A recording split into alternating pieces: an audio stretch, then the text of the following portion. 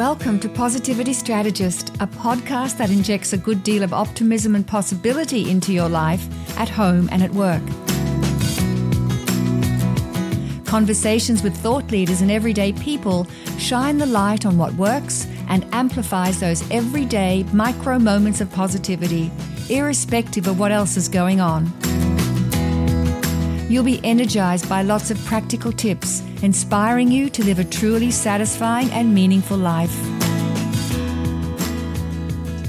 I'm Robin Stratton-Burkessel, host of Positivity Strategist.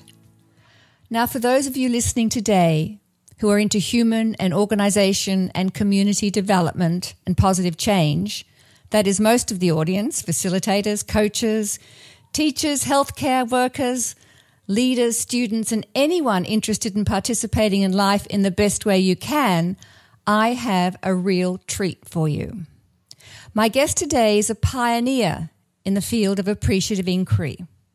She's been sowing the seeds of AI around the world, touching the lives of thousands of people, increasing capacities in government agencies, bilateral and multilateral development organizations, non-profits, boards, and community groups in more than 52 countries. And I understand my guest was instrumental in naming the 4D cycle that we all practice. So, Ada Jo Mann, I'm so deeply honored to welcome you to Positivity Strategist. Thank you, Robin. I'm really happy to be here. There's nothing I like to talk about more than appreciative inquiry. I know. I think it's kind of woven into your life. That's for sure. That's for sure. And in fact, I was listening to one of your recent podcasts on the concept of synchronicity. And I kept thinking when I was listening that whole concept of synchronicity is a thread of appreciative inquiry throughout my life. That's wonderful to hear. Well, Tom Myers, the professor up at Burlington who's doing his research into synchronicity, as you will have heard through the podcast, is really suggesting that it's kind of an emergent principle. And so I think it's fantastic that you're saying that. Yeah, I think that makes a lot of sense. And the whole notion of noticing that events that are unfolding in your life have some connection is very interesting to me, and it's certainly played out in my life that I look back on, 70 years later. That's great. I think Tom would love to have a conversation with you. It's that kind of opening up our awareness and paying attention and making sense of it. Yes, yes. Yeah. Very interesting. Yeah, so Ada Jo, you've made some amazing contributions to the world, particularly through appreciative inquiry, and I know it hasn't stopped, and it won't stop. And we're going to dive into some of your fantastic stories because you've got so much to share. But I'd like us to start with the present project that I know that you're working on, and it strikes me that it's in line with your own strengths as an implementer of visionary ideas. So it's not only the visionary ideas that you have, but you actually put them to work. So you also have this capacity to have your eyes and your heart already into the future. So I know this is true as I'm excited to be working with you on this project. And it's the inquiry, the world inquiry into appreciative inquiry. So let's start there if you wouldn't mind. Would you share with us how this came about and what your vision is and, where we're at in this process? I think this is it's significant because it's happening right now. Sure, I'd love to. And this is another great example of synchronicity, I think.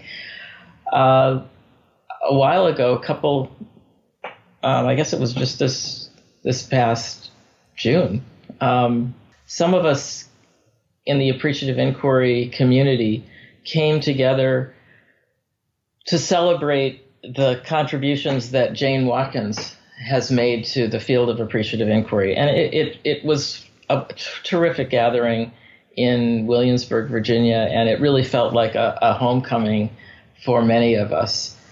And at the end of that wonderful day, couple of days of storytelling, I was really almost on my way out the door.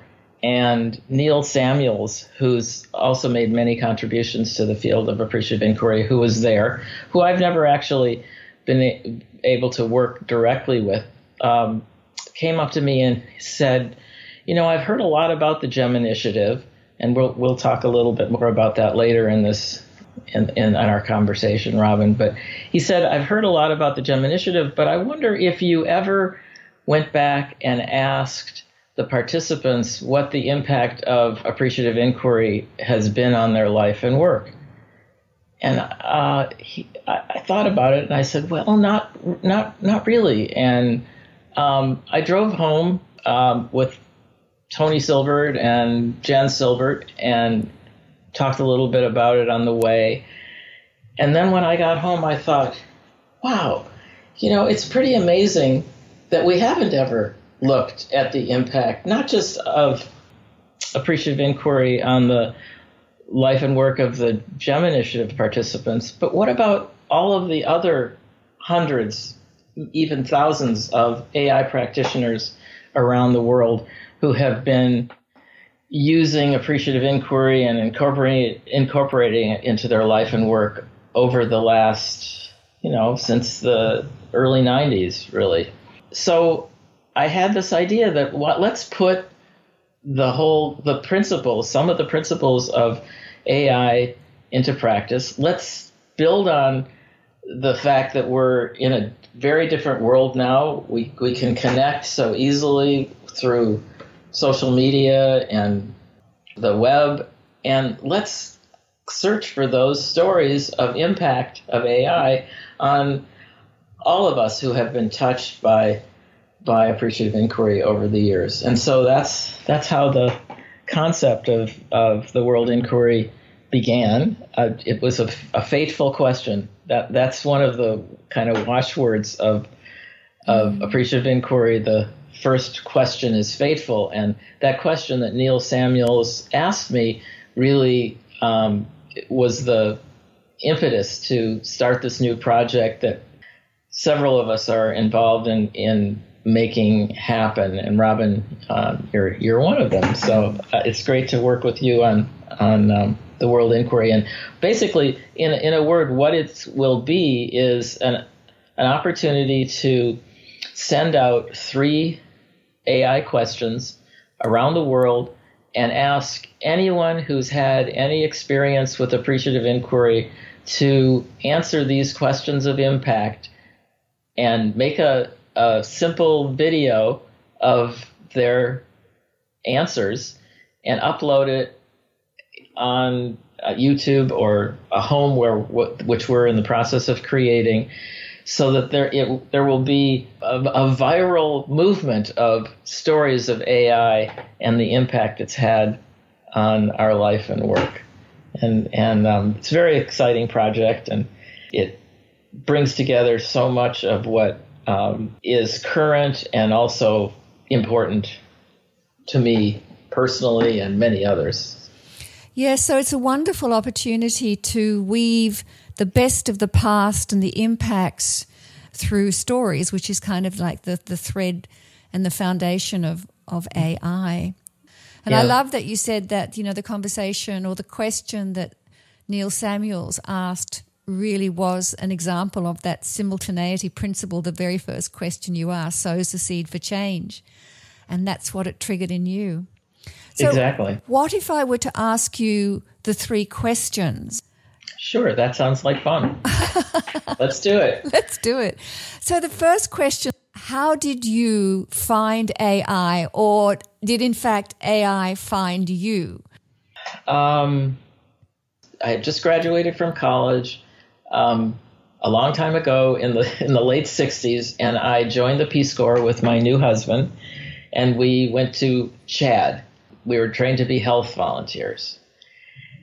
And a question that sat in my being while I was there was really, how is it that I, a 21-year-old American, has really anything to give other than goodwill to the people around me. They, even though they're living a simple life, they really seem to have figured out how to live a very satisfying and happy existence.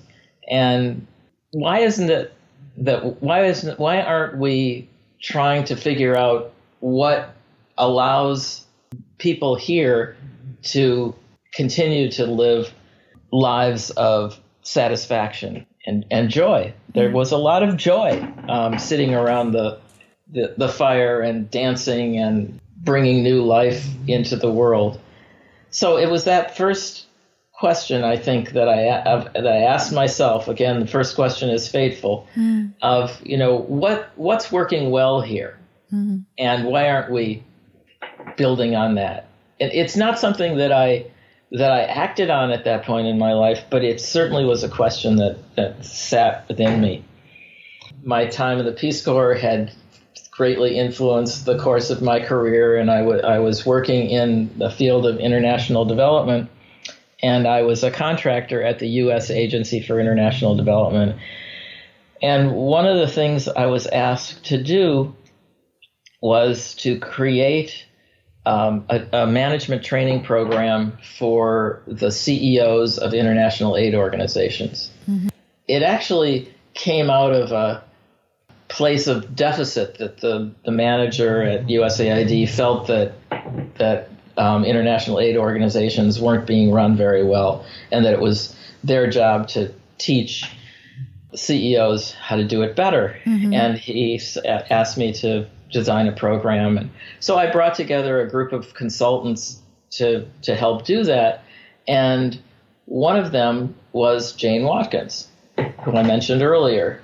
And she also had a long career in international development and in management of organizations.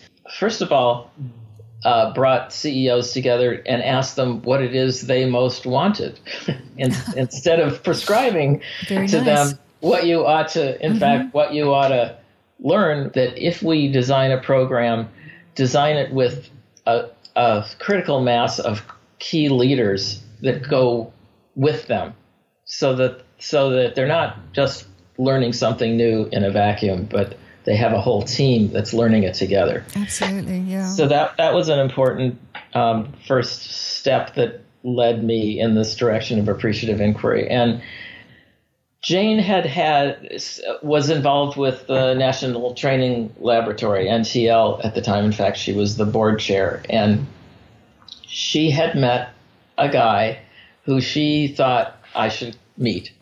And she sent me to Case Western to meet David Cooperrider. Mm-hmm. And I immediately fell in love with the concepts that he was talking about. The ideas really resonated with me, and they harked back to those nagging questions that I'd had all this time about international development and the notion of experts coming in and telling people, who had developed, successful ways of being, how to be. Mm-hmm. And so that's how I that's how I began to be involved with appreciative inquiry. So are you finding, Ada Jo, that your story of there was something within you already, you had already an awareness, or you had some kind of sensibility around there is a different way and a better way of doing this, and it's starting with inviting people to talk about their own capacities or what they value. And then when you found out that this other person had created a methodology around this, it was like, well, it makes absolute sense. So it's kind of this almost mutuality of discovery that it just, you were open to it, you were ready, you were curious, you were seeking it, and then it came to you, you found it. That's absolutely right, Robin. And I've since then been in many countries, trained many people on appreciative inquiry, and I so often hear people say, I've been doing this all my life, or this is the way I think, but I've always felt like a lone wolf, so it wasn't just me. It's something that resides within many of us, and it's not what is developed in our society. We're developed to be problem solvers and to fix things that are broken, and that's where our attention goes. But if you give yourself permission to look at any given situation from a different perspective and look at what in fact is working well here, it takes an entirely different tact. Yeah. And I think we often use the metaphor of, the seed. We sow the seeds and then it takes on a life and it blooms. And so I think those seeds are within us all. And it's just, do we have the opportunity to find that seed, or for that seed to be found, and then we can begin to nurture it? Yeah, absolutely. I think there's another really key kind of universal that part of appreciative inquiry that taps into the collective unconscious out there, and that is the whole act of storytelling. And I heard that over and over again, especially when introducing appreciative inquiry in African countries. The first reaction that I would get in getting people acclimated and understanding appreciative inquiry, the first reaction was often, well, no, we don't really like to talk about what we're good at. Well, we're very shy about talking about things like that. Mm-hmm. And I would have to, sometimes encourage people and just suspend what you're not usually doing and just try it out. Mm-hmm. And then once they, gave themselves permission to talk about what their strengths are and what's working well, the stories unfolded. And the fact that they were stories tapped into a very universal act of storytelling that exists in all cultures at some level. And it's something that, we, in our culture, we've begun to really uncover, and build on. Now, there are lots of now storytelling projects across the country in various ways, but it's something that's existed. An oral tradition is universal, and I think that's one of the real strengths of appreciative inquiry. It's tapping into that way of being. Yeah, and the very process of inviting someone to tell their story and listening so respectfully, that's a beautiful thing. Yes, it is. So many of us don't have the opportunity to tell our story and to be really heard. And I think, when we go through the appreciative inquiry process and we go through that discovery interview, often the feedback we get is, what was that like? Well, somebody really got me. They really heard what I had to say, and they offered another lens to it, so they learn more about themselves. So I think it's about this possibility. It's the transformation of yourself and another in that relationship of storytelling. Yeah, it's very magical, and people, it's especially magical when it's an AI summit situation, and you've got thousands of people in a room all telling very important stories to each other at the same time. The energy there's something very dynamic and magical. Yeah. The only word I can come up with.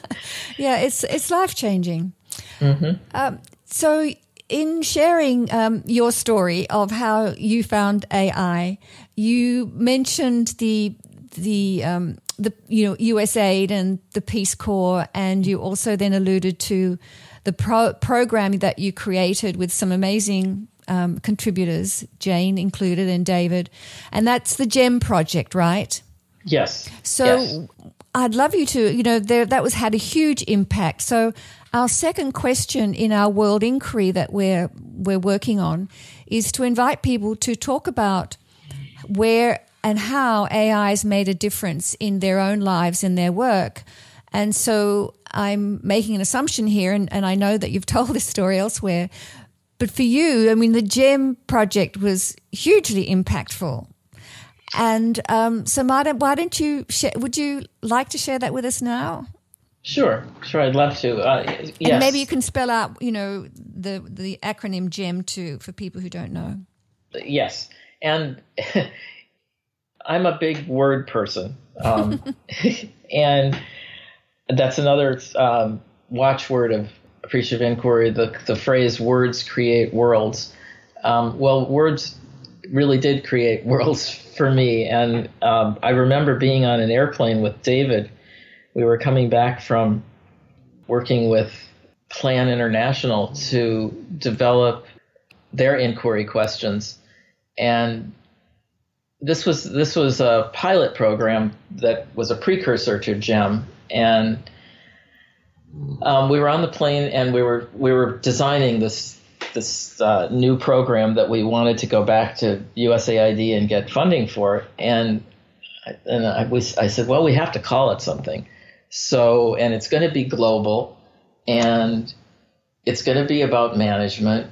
So how about we call it Global Excellence in Management? Mm-hmm.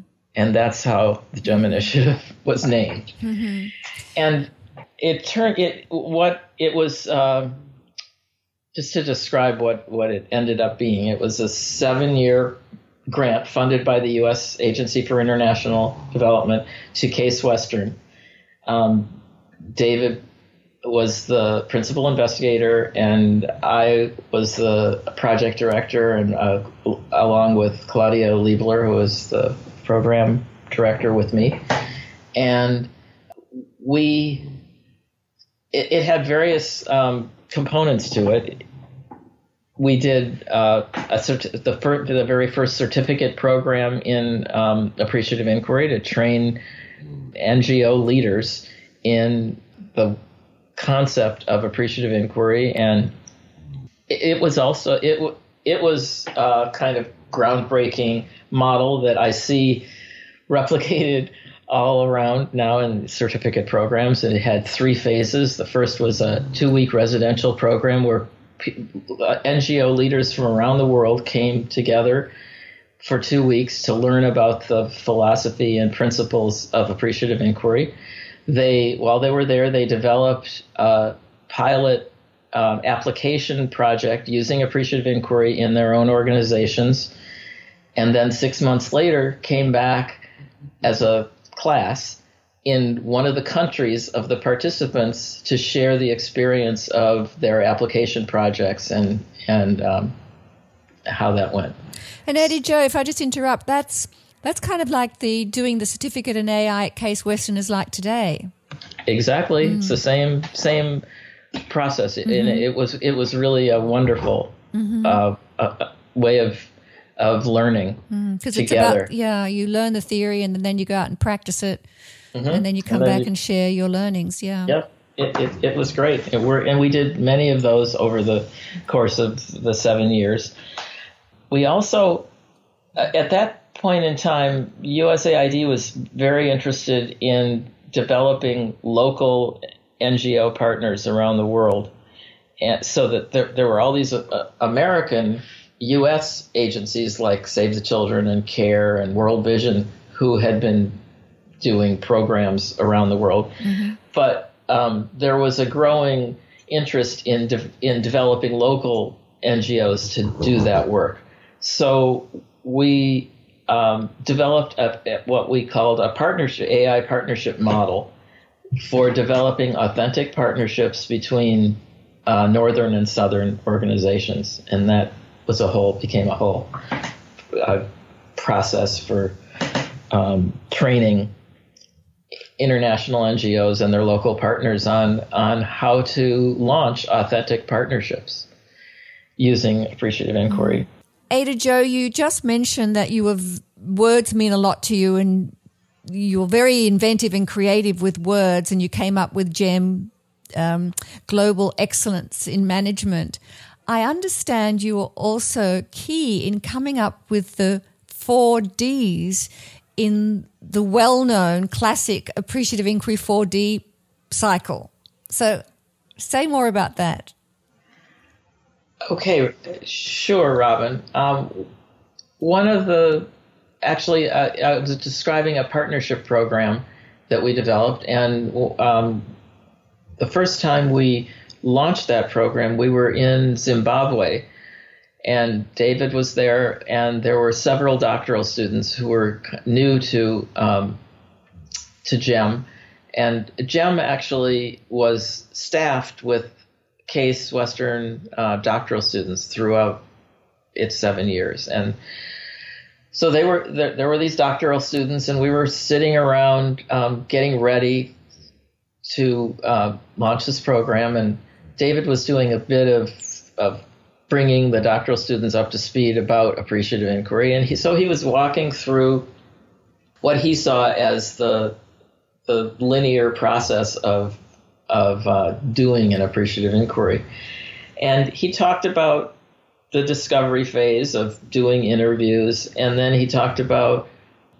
dreaming and creating visions of what you want to create and have happen, and then a sort of implementation phase, and then a design phase, and then an implementation phase. And so I sat back and said, well, if you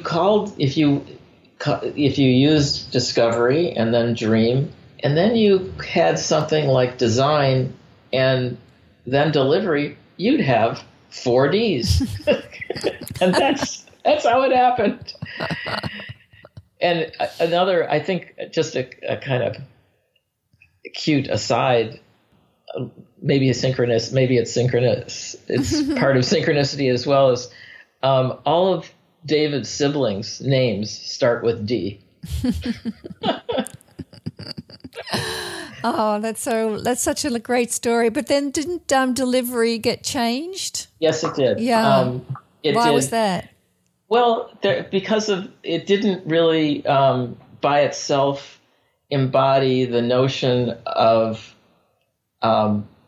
sustainability, and so the fact that when you delivery has kind of a final note connotation, and the whole process in appreciative inquiry is more cyclical and iterative, right?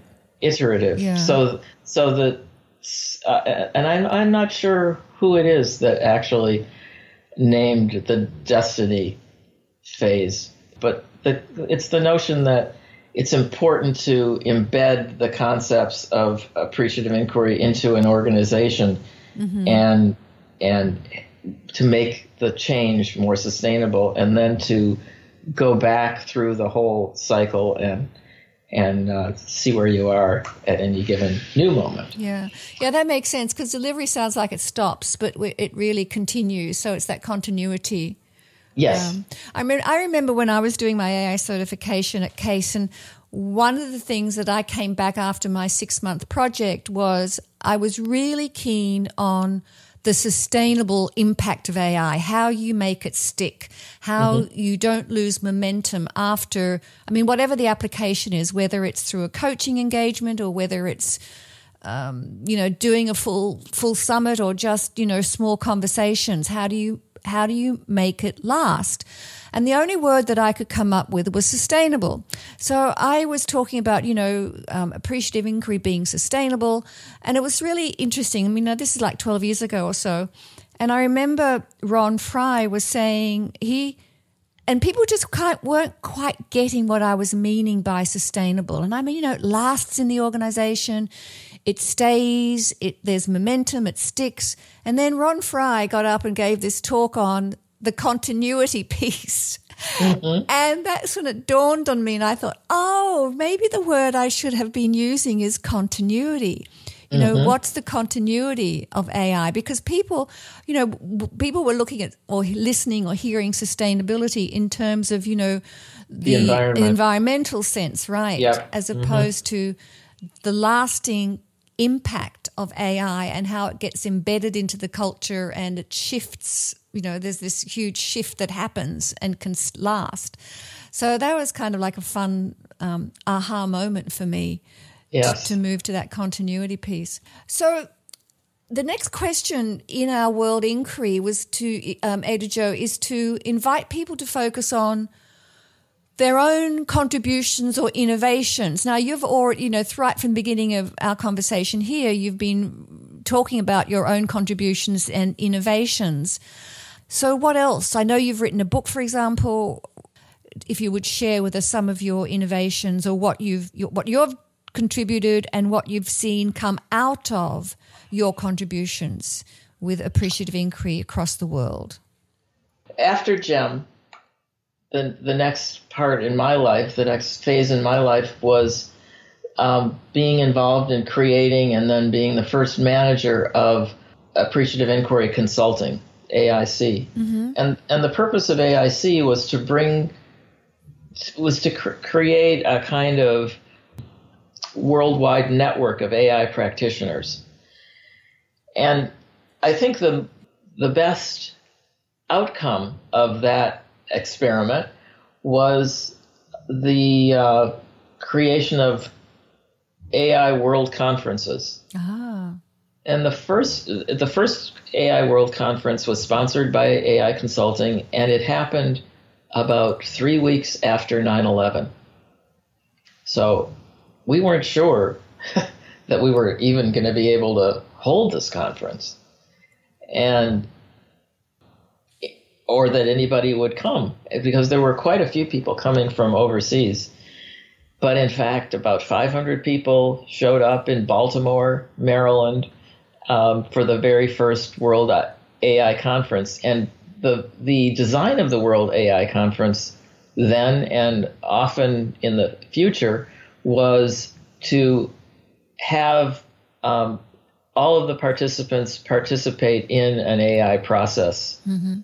actually in the conference, and that was an innovation at the time, and it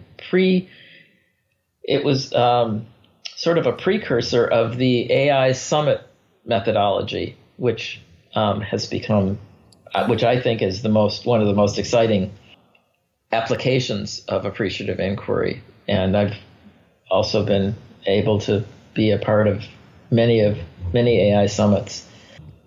The most exciting one that I have designed and facilitated and been part of was when I was living in Ethiopia. Mm-hmm. And again, the USAID mission there asked me to design a process for bringing together all of the organizations involved in fighting HIV/AIDS. Mm-hmm. And so we designed what really was an AI summit. We hadn't named them AI summits yet. And it was really groundbreaking of HIV/AIDS in Ethiopia. People, as is the case in many developing countries, there are lots of donors, there are lots of implementers, there are lots of organizations from all over the Western world. They're doing things to try and improve the situation, but they often aren't talking together. So this was an opportunity to bring in all of the stakeholders, including people living with AIDS, and all of the implementers together to share, to look at what they had discovered and the best of what they were doing, and look at ways of collaborating. And it was a wonderful event. Another activity that I'm proud of having been part of was the development of a book called Positive Family Dynamics. Mm-hmm. And it's a book of appreciative inquiry questions to bring out the best in families. Mm-hmm. Many times when I was doing a training in appreciative inquiry, people would come up to me and say, I wish I had known about this when I was bringing up my kids or when I was first beginning my marriage. And So that stimulated me to think that, there's a whole other field that would, or arena that would profit from looking at life appreciatively. And so a group of us, Diana Whitney, Jen Silver, Don Dole, and myself, decided that we would collaborate together and write this book. And what I felt was really life-giving and innovative about the whole writing of the book project was we did it in a very collaborative way and supportive way. We agreed together on a general outline on the kinds of questions we wanted to ask and the areas of family life we wanted to look at. And then we divided it up and we scheduled frequent calls over a year's period where we would call in, have a conference call to just tell each other what we were going to work on that day, go off and write, and then come back together at the end of the call and share what we had done together. Oh, I love it. And it was just, such a fun way to create a book. And we got it published and it's out there. So that's such a great story. Such a real co-creation. It was. It was a real collaborative act. Lovely. And so very supportive of each other in the writing and we kept each other accountable and produced something in the end. That's a great model. Yeah. What else? I think that this world inquiry that we're talking about is another. I can just feel it in my bones.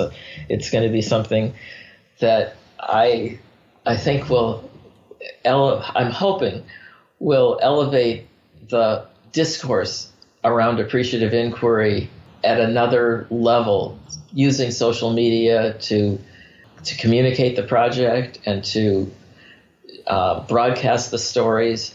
And I'm really hoping that it has an impact, first of all, within the appreciative inquiry practitioner world and well beyond. And so that's I hope. So that's a hope, and knowing you, it'll happen. And you have, again, a very supportive team of people kind of involved in this. Definitely. So, Ada Jo, I'm so admiring of all the things that you've contributed, and it's been so valuable to hear you tell parts of your own story. There's so much more. And I just have to ask you an appreciative question. What do you really value about yourself? Well, I have kind of a split personality. And so I value the fact that I have a real strong sense of opportunity and creativity on the one hand. And, in many people, that's enough. But I have another whole side of me that is very driven to get things done, and very, I'm organized, and so putting the creativity and the organization together has, I think, been my winning strategy. So that sounds like you sound a very valuable person to be able to have both of those. Well, I'm also a lot of fun. Yeah, that is just awesome to be able to have the vision and the dream, but then also be able to kind of implement it as well. Sounds very whole to me, like there's a real wholeness to that. Well, when you get to be 70, it does come together in a nice way, I think. That's so beautiful. And I also understand that you have a talent for writing sonnets. Well, in my quasi-retirement, I started taking a poetry class at the local bookstore, and I've really been enjoying, as I said, I'm really interested in words, and I've been interested in that. And I was stimulated especially by a poet, Claudia Rankine, who experimented with this form called the crown sonnet, which is many sonnets. It's actually 15 sonnets, all speaking about one process or one subject. And I wrote one about the Peace Corps, and it was very well received by my poetry friends. And then I thought, well, what's another big subject that I could, because you got to have a lot of material to write 15 sonnets that all hang together. And so, of course, my other love besides next to the Peace Corps is appreciative inquiry. So I'm in the middle of trying to write a crown sonnet about AI, and I'm about 3/4 of the way done. Is there something you could share with us today by reading? Sure. If it's not the full 15, you could read a Sure, selection. I'd love to. Thank you. AJ, as we know you. Yes. Some people actually used to amusingly call me AI Joe. Oh, how nice. That's a compliment. Yeah. So it's called An Appreciative Inquiry Crown. I met a man who saw the world anew. He turned the leading questions upside down, and in so doing, turned my sights around, uncovering the best of what I knew. Highlighting past successes was the clue to understanding ways to be unbound, unleashing new ideas not yet found, and hopeful future images came too. He called it appreciative inquiry, a strength-based way to cure most any ills, from leadership to our next strategy. At first, most folks were very, very leery, so used to swallowing those bitter pills, but I became an instant prodigy. He told me how to set a course that's free, not hindered by our negative self-talk, a lifelong path we are so prone to walk. A problem-solving lens is how we see, but searching for the light's my cup of tea. Instead of finding fault like a fierce hawk, it's life's peak moments I prefer to stalk. Moving away from sorrow toward life's glee, the search for problems is so hard to shun. It's how we're taught, some call it our default. But I have learned what you focus on grows. Embracing positives is much more fun. Try bringing problem focus to a halt. The benefits of this will quickly show. New ways to know and other ways to be. Engage in conversation, forge away. Be open to discover, come what may. Don't worry if at first all don't agree. Collect great stories, first from you, then me. Listen closely, hold your fears at bay. Record key nuggets found in what they say. Let others in and cherish what they see. I've found this process always will inspire. The energy unleashed ignites the place and tends to open up each person's heart. Creativity comes forth to fuel the fire. Positive transformation fills the place, a most powerful way from which to start. Join forces with your friends, unearth the clue, convene a summit, invite all you know to make great change at the scale of the whole.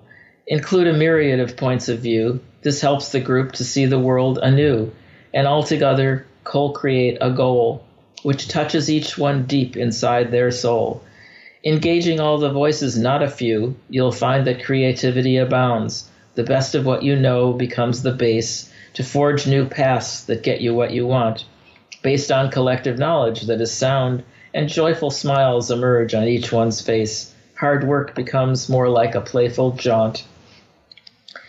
Choose the positive lens and change your view. Work hard to hone your appreciative eye. Like the curious child, keep asking why. Listening well is always good to do. Turn problems upside down and take your cue. See that which doesn't work begin to die as new ideas come to all who try. Excitement, energy, and high hopes too. Move from problem to opportunity. For each complaint, find what you really want. You'll see the forward path becomes quite clear, and positivity will be the key. Eliminate the notion that you can't. Give up those ways based upon only one's fears. Ask pointed questions in your inquiry. Base them on what you wish more to learn. Pair up with someone new and take a turn. Listen deeply, take some notes, don't hurry. These stories tend to make one feel so merry and wish to find a path towards a return to times when what worked well we can discern. These stories form the base for us to know the best of what has happened in the past becomes what we now call the positive core, a cool way for our peak moments to show. It's fun, enlightening, and very fast. No time for anyone to sleep and snore. You'll see that what you focus on will grow. All things are up for grabs, you soon will see. One AI principle gives us the choice, so listen carefully to each one's voice. Collaboration often is the key for unlocking the desired way to be and making plans for which you will rejoice. Just see the smiles and hear the joyful noise. Anticipating what you want is key. Positive image, positive action ensures the outcome that you most desire. Keep your appreciative eye on the ball. Stay tuned into multiple reactions. The AI process really lights a fire that energizes action good for all. Your future images will be your cue. Those positive questions have brought you here. Revisit them and forge a path that's clear. Infuse it with ideas old and new. Start making plans of what you'll need to do, preserving only things you still hold dear. Take a deep breath so you can quell your fear. Perhaps it's time to raise a frothy brew and let those innovations percolate. Who knows what will emerge during the night? The light of day may stimulate your crew to add a new idea to the plate. The morning often brings a fresh insight. So use your dreams to draft a clear roadmap. Make sure you choose a path that's very bold, based on the highest hopes you wish to hold. It's time again to don your thinking cap. Stay true to all your dreams, but do not nap. Bring all the voices in the room into the fold. We commit to what we create, I'm told. And hopefully by doing so, we'll close the gap between the best we know and what we want. Holding positive images on high results in positive action, they say. Don't worry that the problems come to haunt. For the moment, just let those problems lie. Check if they still live another day. That's where I've left off. There's still more to write, but I'm sure you get the feel. Oh, it's wonderful. And hearing you recite or read it was just fantastic because it just comes to life. And I can hear the joy and the fun coming through this. Thank you. Thanks. Really lovely. How many sonnets is that? Is that the full 15 or I just hadn't been counting? No, I have, I think 4 or 5 more to write. Yeah. In a quick explanation, the way it works is you write the last sonnet, which is 14 lines, and then you write a sonnet beginning with each line of the last sonnet. And that's how it all hangs together. That's how it hangs together, right. Yes. Well, that's fantastic. Well, I'm glad you're using your creative juices and they're still flowing. Yes. That's great. So, Ada Jo, your crown sonnet that tells the story of AI and the possibilities and the joy and the outcomes and, the collective spirit and so on, is that something that we could publish on the site, on the Positivity Strategist, so people could read it as well? Sure. I'll have to be moved to finish the last 4 sonnets, but yes. Or it could be a work in progress. Oh, yes, it could be. We'll see could where update we go. it, yeah. Or we could just do a sample of it. So yes, we'll come up with something. And or they can listen again and again, of course, because it's really nice. Of course. It's like an oral thing that's really beautiful.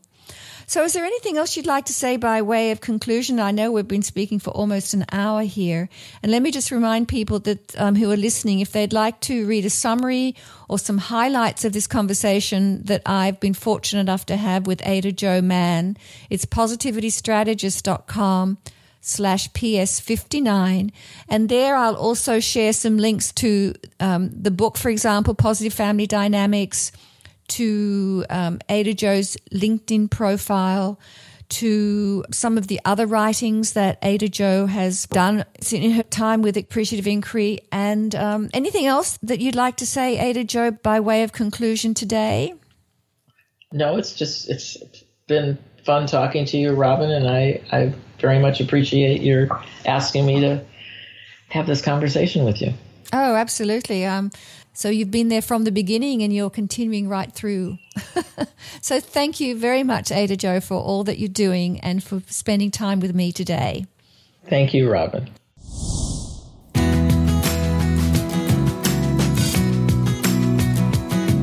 Also, you can be notified of new episodes by email. Links to all these suggestions are available on positivitystrategist.com/podcast. Thank you for listening, and remember, what you focus on grows. So grow towards your best.